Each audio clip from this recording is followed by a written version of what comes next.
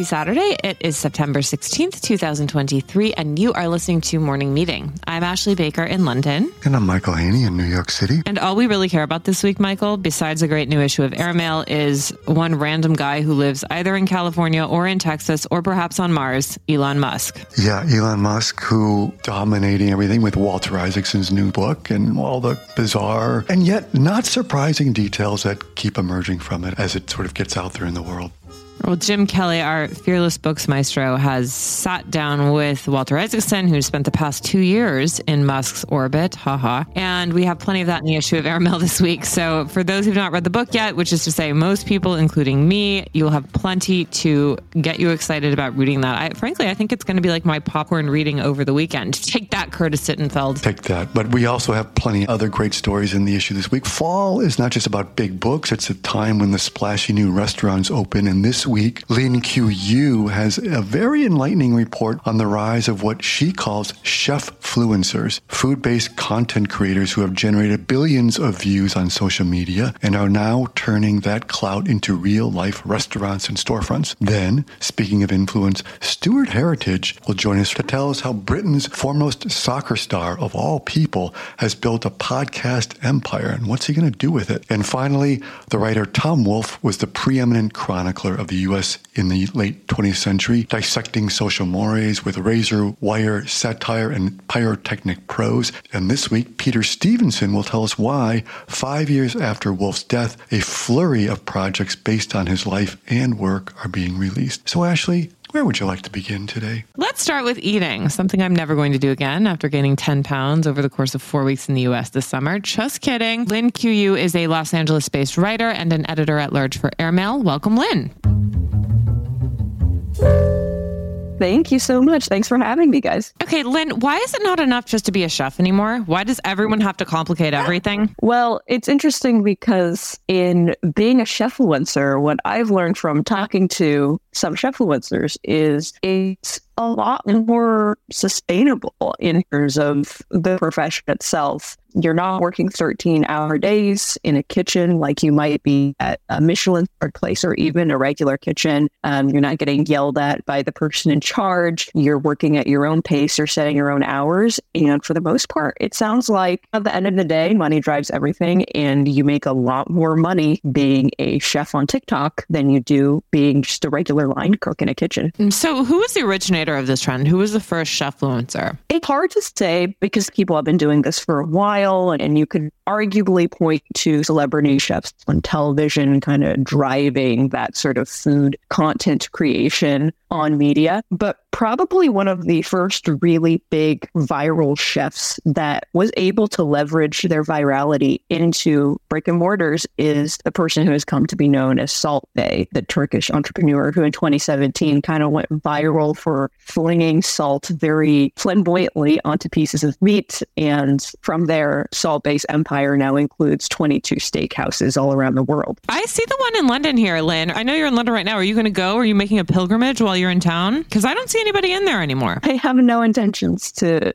go to the steakhouse in London. From what I've gathered, I can't say for sure because I haven't been, but based on the reviews online, it seems that the gimmick of having your steak wrapped in a 24 karat gold leafing is more for the photos than for the taste. So tell us if Salt Bae is kind of the originator of this, but in your reporting this week, you talk about guys, chefs such as Kevin Lee, who's got more than 1 million followers on TikTok, and yet comes out of that more traditional restaurant world. Tell us about where he started and what he's doing now as kind of like the next generation of this, right? Sure, yeah. So someone like Kevin Lee, who's at Chef Boy Lee on various social media platforms, he has over 1 million followers on TikTok, Instagram. He started out in the traditional, he worked at Danielle, he worked at Maria, both Michelin star kitchens in New York City. And then when the pandemic hit, was a little burnt out on cooking and started making these videos, and soon was able to grow quite a big following from creating just TikTok videos, 60-second TikTok videos showing himself cooking various things from Western food to Korean food, and has since then become a sort of brand name. You can see him doing videos with celebrities like Brooklyn Beckham or Courtney Cox. And he's got brand sponsorship deals with brands like Suntory Whiskey. If he chooses to do in-person events, he's very, very selective because cooking in person is a lot more of a pressure cooker than having to do it slowly over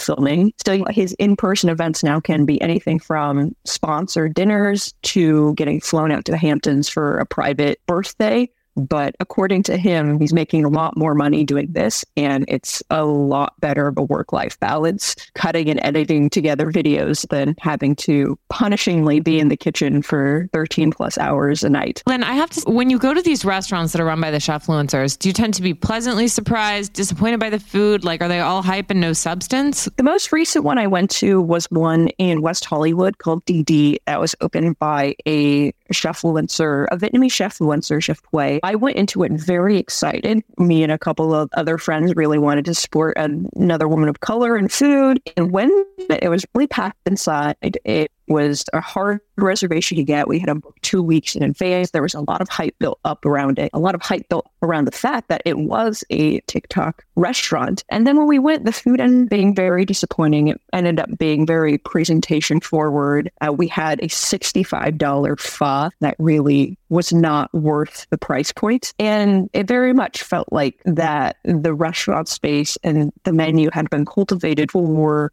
social media photos and not very much for the palate. So, for example, the $65 pho that we had, there was a platter that came out with a piece of bone with the bone marrow and these 3 short rib cuts, and the Wagyu beef was like placed in your bowl. And then you had this woman come out and pour the broth out from this kettle, just very, very beautifully presented, very clearly meant for you to take videos as the broth is being poured into your bowl. But then the taste itself was very middling. Lynn, while you're in London, may I please make one suggestion? Thomas Straker is one of the original Chefluencers here in the UK. He is a major deal on TikTok. He's got like 1.5 million followers on TikTok. Everybody thought this guy was just a Chefluencer. It turns out his restaurant in Notting Hill is unbelievable. So if you find yourself up on Goulburn Road, Straker's is really, really good. I mean, it's really hyped, but it lives up and I think in fact exceeds it a lot of the time. So anyway, just a little restaurant recommendation if you're in the neighborhood. Welcome to town. Thank you for the recommendation. I'm looking up right now. I'm very excited to do that. Yeah. Lynn, my last question to you. I think what's also interesting in your report this week is you note that sometimes this chefluence kind of goes the other way, where you talk about a little sandwich shop in Florence that sort of got known for its sandwiches and now is sort of like leveraging that to open up in New York City and other places, right? What's the name of this place? Al Antico Vinao, I believe is the name, and Vinao, excuse my terrible Italian pronunciation. But yeah, they're an example of a Florentine panini shop, very photogenic sandwiches that kind of went Instagram viral and has since then garnered some celebrity support. A MasterChef judge has invested and they've been able to expand into New York. And I think this year opened the Los Angeles branch for the first time. And overall, to wrap things up, it's not that all Chefluencers are anti-taste. I'm not saying that everyone's restaurants like Straker's turns out to be great. I'm sure a lot of these TikTok chefs are very much committed to great food and committed to great taste. But at the same time, many of them may not have worked in a restaurant before launching a brick and mortar. Perhaps they didn't have as much time to test their menus on people as well. So it's just a different world that we're in now. It's a different way of creating food that for a select group of people means a lot more money for them and a lot more work-life balance, which is fantastic. But then when it then comes back into a brick and mortar, it's up to the public to decide whether it's worth patronizing time and time again. And we can blame Salt Bae for sprinkling $1,000 golden tomahawks with 24 karat gold salt. So blame it all on him, right? Yes, yeah. Well, Lynn, thank you for investigating this trend and saving us from some potentially bad meals. There's no worse fate. Thank you so much. Thank you, guys. Thank you. Take care. Bye-bye. So Asha, I have an important question for you. Please. Remember the cronut craze here in New York a few years ago? The mashup of a croissant and a donut and everyone waiting in line for one? Did you wait in line for that? How could I ever forget? Actually, I have a good story about that. The morning after I delivered Charlie at New York hospital. I'm not even kidding. I had had a C-section and I was like, I could not walk. I was like really not in a good place. And I called my mother who was in town. Mom, I love you so much. Sorry about this. And my mom was not at the hospital with me. She was on her way, but she unfortunately was delayed because she was waiting in line to buy me a cronut. I was like, Mom, I do not need a cronut. But such was the craze that even my mother, who is not even remotely interested in food trends or fads, was completely in their thrall. Well, she had you top of mind. A little sugar and carb, a little something after delivery. That was very nice of her. Okay, yes, it was very nice. But Michael, after having major abdominal surgery, all I wanted, sorry to say it, was some Oxy. Anyway, moving right along, tell me about the cronut. That seems to me it's kind of the beginning of this Chefluencer thing that Lynn tells us about. It's a great piece of reporting and good social context and just looking at the trends. And speaking of trends, I want to talk to Stuart Heritage about Gary Lineker and his podcasting empire over there. Yes, we should talk about this. I mean, it's like footballers are king in the UK and they certainly will not be pigeonholed. Case in point, Gary Lineker, this guy's had more careers than most people would ever even aspire to have. And Stu is here to tell us about his latest, greatest run as the founder of a podcasting empire. Stu is an editor at large for Airmail and one of our favorite people ever. All right, welcome, Stu Heritage. Hello. So, Stu, before we even get into a conversation about the podcast empire of Gary Lineker, we need you on the record. What is your favorite podcast of all time? Oh, you know the answer to this. My favorite podcast of all time is your podcast. Thank you. Good. You can stay on the show now. Now that we've established that very important fact, let's get into the heart of the business, which is these really great podcasts that are produced by one of the UK's biggest football/soccer stars of all time, Gary Lineker. How did this all happen, Stu? It's a very unexpected sort of third act for him. Gary Lineker is a guy who sort of has success in anything he tries. He was a professional footballer, played for England, was the second highest goal scorer in all of England football history for about 25 years before someone took his record. Moved to broadcasting, became the BBC's highest presenter. Now he's turned his hand to producing podcasts. And he currently has the top 6 podcasts in the country at the moment. 4 of them are his. And those are, Stu, in any particular order? They're very easy to remember because they've all got the same title. The rest is history, the rest is politics, the rest is football, and the newest one is called The Rest is Money. I have to say, I love The Rest is History, and I also love The Rest is Politics. I've not yet listened to the other 2, but I mean, clearly he has arrived at some sort of magic formula. How do you explain it, Stu? Well, he's able to get some very big names for a start. The Rest is Money, for example, are 2 very popular business presenters. The Rest is Politics is presented by big names from both Labour and the Conservatives. The Rest is Football he's in.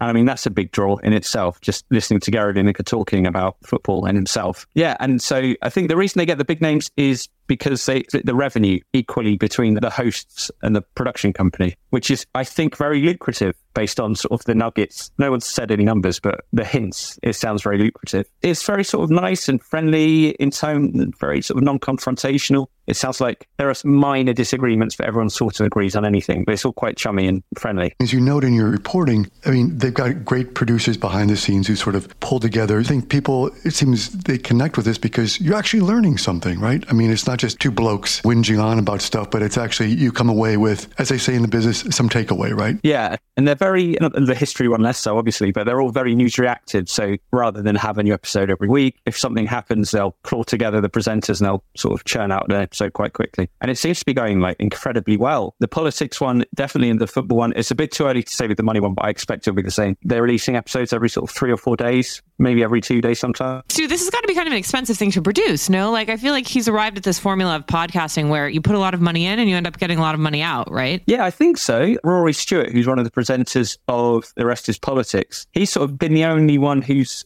broached how much money that they've made. And he says it's equivalent to the salary of a Champion League footballer, which is kind of the tens of thousands of pounds a week. So it's, by hiring the big names, I think it's really paying off. Gary Lineker, if you're listening and you need more talent, you know where to find Michael and I. We're here for you. We can help. I think the title of his show, The Rest is Money, sort of sums up probably what the motto of the company is now, because it seems like they're just pulling in money. The rest is laughing all the way to the bank. It seems like with anything these days, if you have a media empire or a media platform, you inevitably get pulled into politics. And it seems like, can you tell us about how he stepped into it sort of like either purposefully or accidentally recently? And do you think he's going to do more of that with this kind of platform? Gary Lineker, yeah, he's got a sort of a reputation for tweeting his opinions about things, which as a BBC employee, generally that's quite a tight rope to walk because the BBC prides itself on impartiality. So a very critical tweet of the language used in some government policy about immigration. Just a huge firestorm kicked off, and the BBC suspended him basically from Match of the Day because he'd sort of gone beyond his station. The fascinating thing is that all of the on-air talent boycotted it in protest. So he kind of won. That's the level of power that Gary Lineker has now. He can defeat the BBC. So you kind of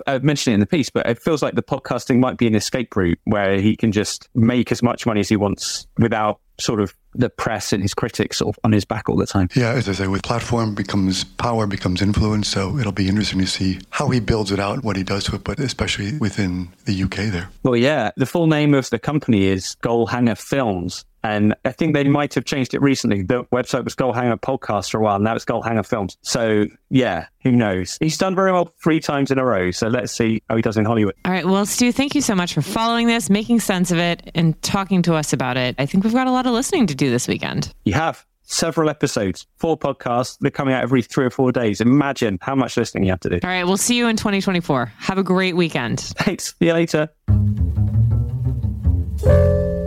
Tom Wolfe died 5 years ago, but that doesn't mean he's not allowed to have a moment yet again. The mischief-making enfant terrible who coined the phrase the new journalism in the 70s is hotter than ever, and that is thanks in part to Radical Wolf, a new documentary about his life and times, narrated by John Hamm and based on a Vanity Fair profile that was written by Michael Lewis. It is opening momentarily, and Peter Stevenson and his colleague George Gurley have written a great story for Airmail, telling us all about Wolf mania. And Peter's a former editor at the New York Observer, a marvelous writer, and we're very happy to have him here. Welcome, Peter Stevenson. All right, so 5 years after the death of Tom Wolfe, he's having a moment. How do you explain this? Well, it's a bit odd. Several things were in the works that are all sort of coming together now. And the largest one being David E. Kelley has adapted Wolfe's novel, A Man in Full, for a limited Netflix series. And when I talked to David Kelley about this, he said that he thinks Wolfe's themes are more resonant now than ever. For example, Wolfe published A Man in Full in 1998, and it was about economic status, racial politics, and sexual morals. And it's everything Wolfe writes about in the book. You could see it unfolding today. And Wolfe's resurgence is also reflected in, there's a documentary out about him this month called Radical Wolf, which interviews family and friends and gives it a terrific sense of who Wolfe was in New York City in the 1970s, 80s, and 90s. And Farrar Straus is republishing some of his paperbacks with new introductions and new book jackets. These things all happen separately, but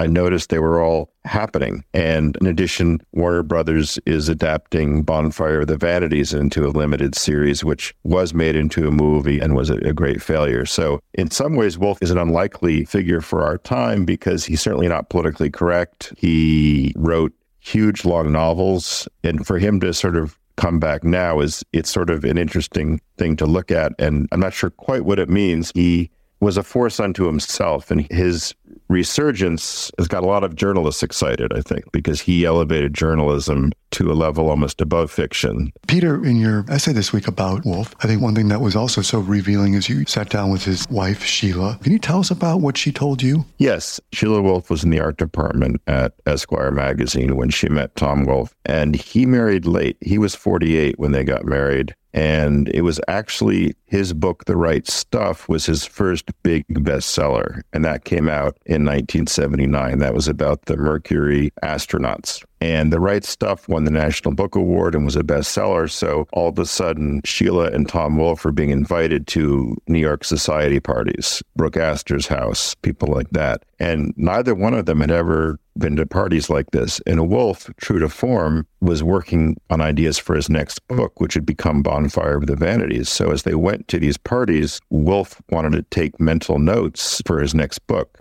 And he couldn't really maneuver in the parties because he was so popular. And of course, at the time, he had already started wearing his very distinctive white suit and spats and sort of costume, if you will. And so when they would go to a party, he would be mobbed at the door. And then Sheila, his wife, would float around the party, noticing conversations, remembering them. And then when they got home to their townhouse on the Upper East Side, she would tell Tom, the details of what she heard. And when Bonfire of the Vanities was published, which became an even bigger bestseller than The Right Stuff, he had lampooned these society people. He talked about the women as, he called them social X-rays, the very, very thin women. He talked about the mistresses, the second wives, the men as masters of the universe. And Sheila Wolf told me that when the book came out, even though he had written this scathing satire of this Upper East Side high society world, that Upper East Side high society world embraced him even more. They got more invitations. They had found their chronicler. And one thing about Wolf that's interesting is that his agent, Lynn Nesbitt, told me he could have really become the toast of the town, become part of that high society, but he always kept a distance. And Gay Talese told me he thinks that's because Wolf was from Richmond, Virginia, and he had a Southerner's sort of casual disregard for New York society, and he wanted to retain that distance as a journalist, as a writer.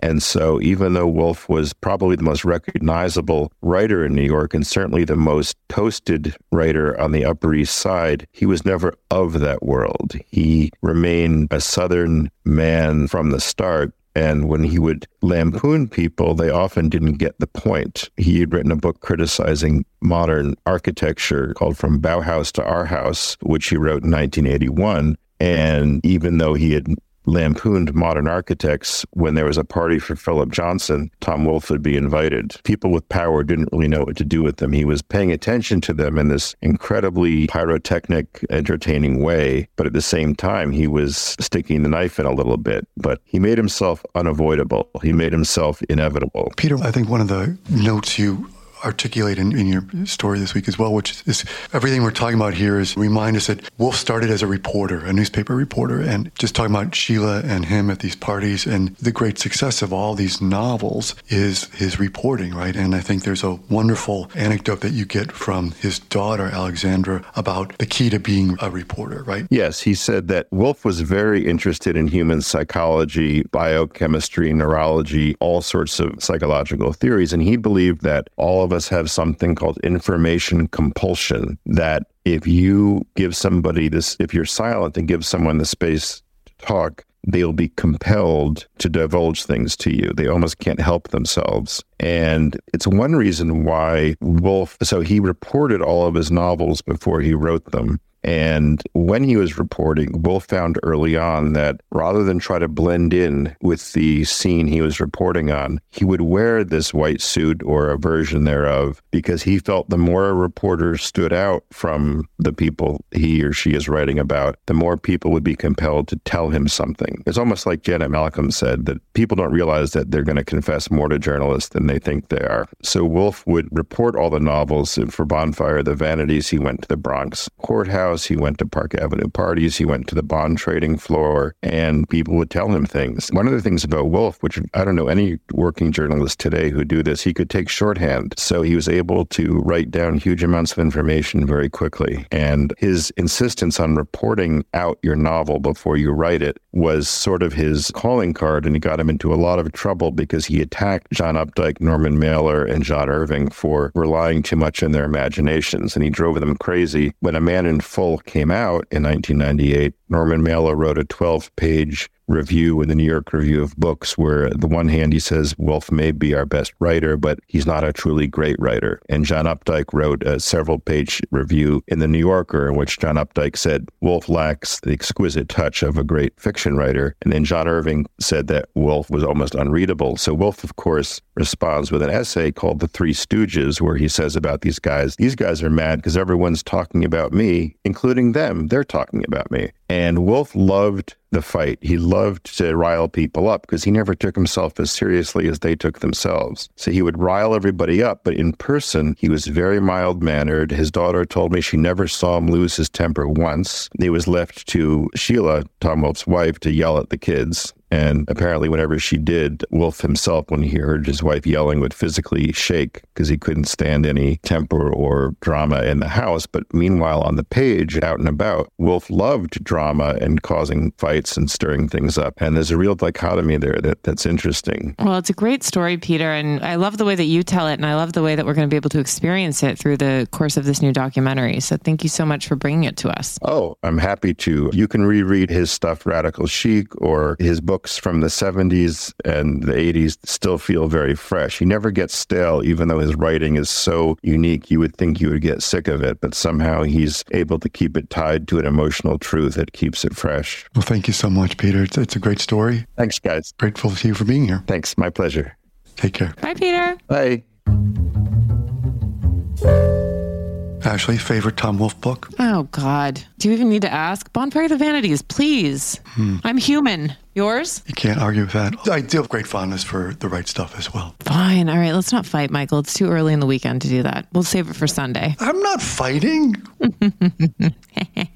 We got on this morning and I saw you on the little link here. What is the first thing you said? I said, Ashley, you look lovely today. Your hair, fantastic hair day. Didn't I say that? You did. You said that was very nice. I'm wearing makeup today. And then listeners at home, I just want you to know, we have the ability to see each other on camera, but Ashley always has things which she's like, okay, I'm turning my camera off now. And when we record, we turn our cameras off, which I think helps us listen better. But I do love seeing you in the beginning to, so just saying that. I love to see you too, but if my camera's on, that means all I'm doing is looking at myself and making a checklist of things for my cosmetic dermatologist to address. So no, we're going to keep those cameras off. All right. All right. Well, Michael, it is the weekend. Lord knows we've got plenty of things to watch in the realm of Tom Wolfe, but do you have anything at all you can recommend to us? I do. It comes out of a novel by a guy named Victor Laval. Have you seen the new Apple Plus series called The Changeling? No, how is it? I'm one episode in, and of course I was drawn to it because it stars Lakeith Stanfield, whose work always does something great. And it's based on this Victor Laval novel about a young couple who become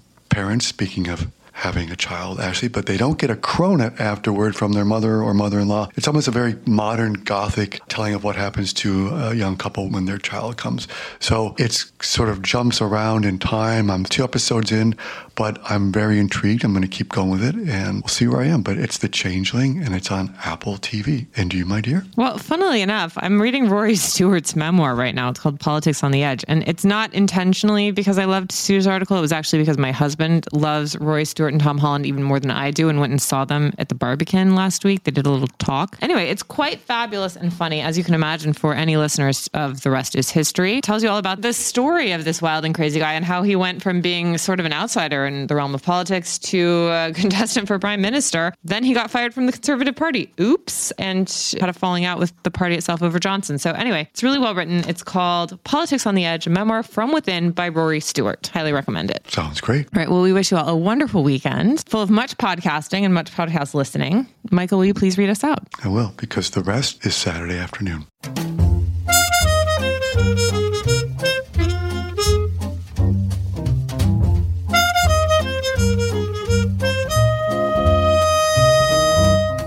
Morning Meeting is produced by Airplay Productions and edited by Jesse Cannon, and our co-editors are Graydon Carter and Alexander Stanley. Our Chief Operating Officer is Bill Keenan, and our Deputy Editors are Ashley Baker, Chris Garrett, Nathan King, Julie Vitale, and Ash Carter. Our CMO is Emily Davis, and our Music Supervisor is Randall Poster. Our theme music is The Cute Monster by the Buddy Collette Quintet. A new edition of Airmail is published every Saturday, so please subscribe and enjoy all of our stories on airmail.news, which we update every day. You can also find us on Twitter and Instagram at Airmail Weekly. We will be back here next Saturday with another edition of Morning Meeting. In the meantime, be sure to subscribe at Spotify or Apple Music. But most of all, thank you again for joining us.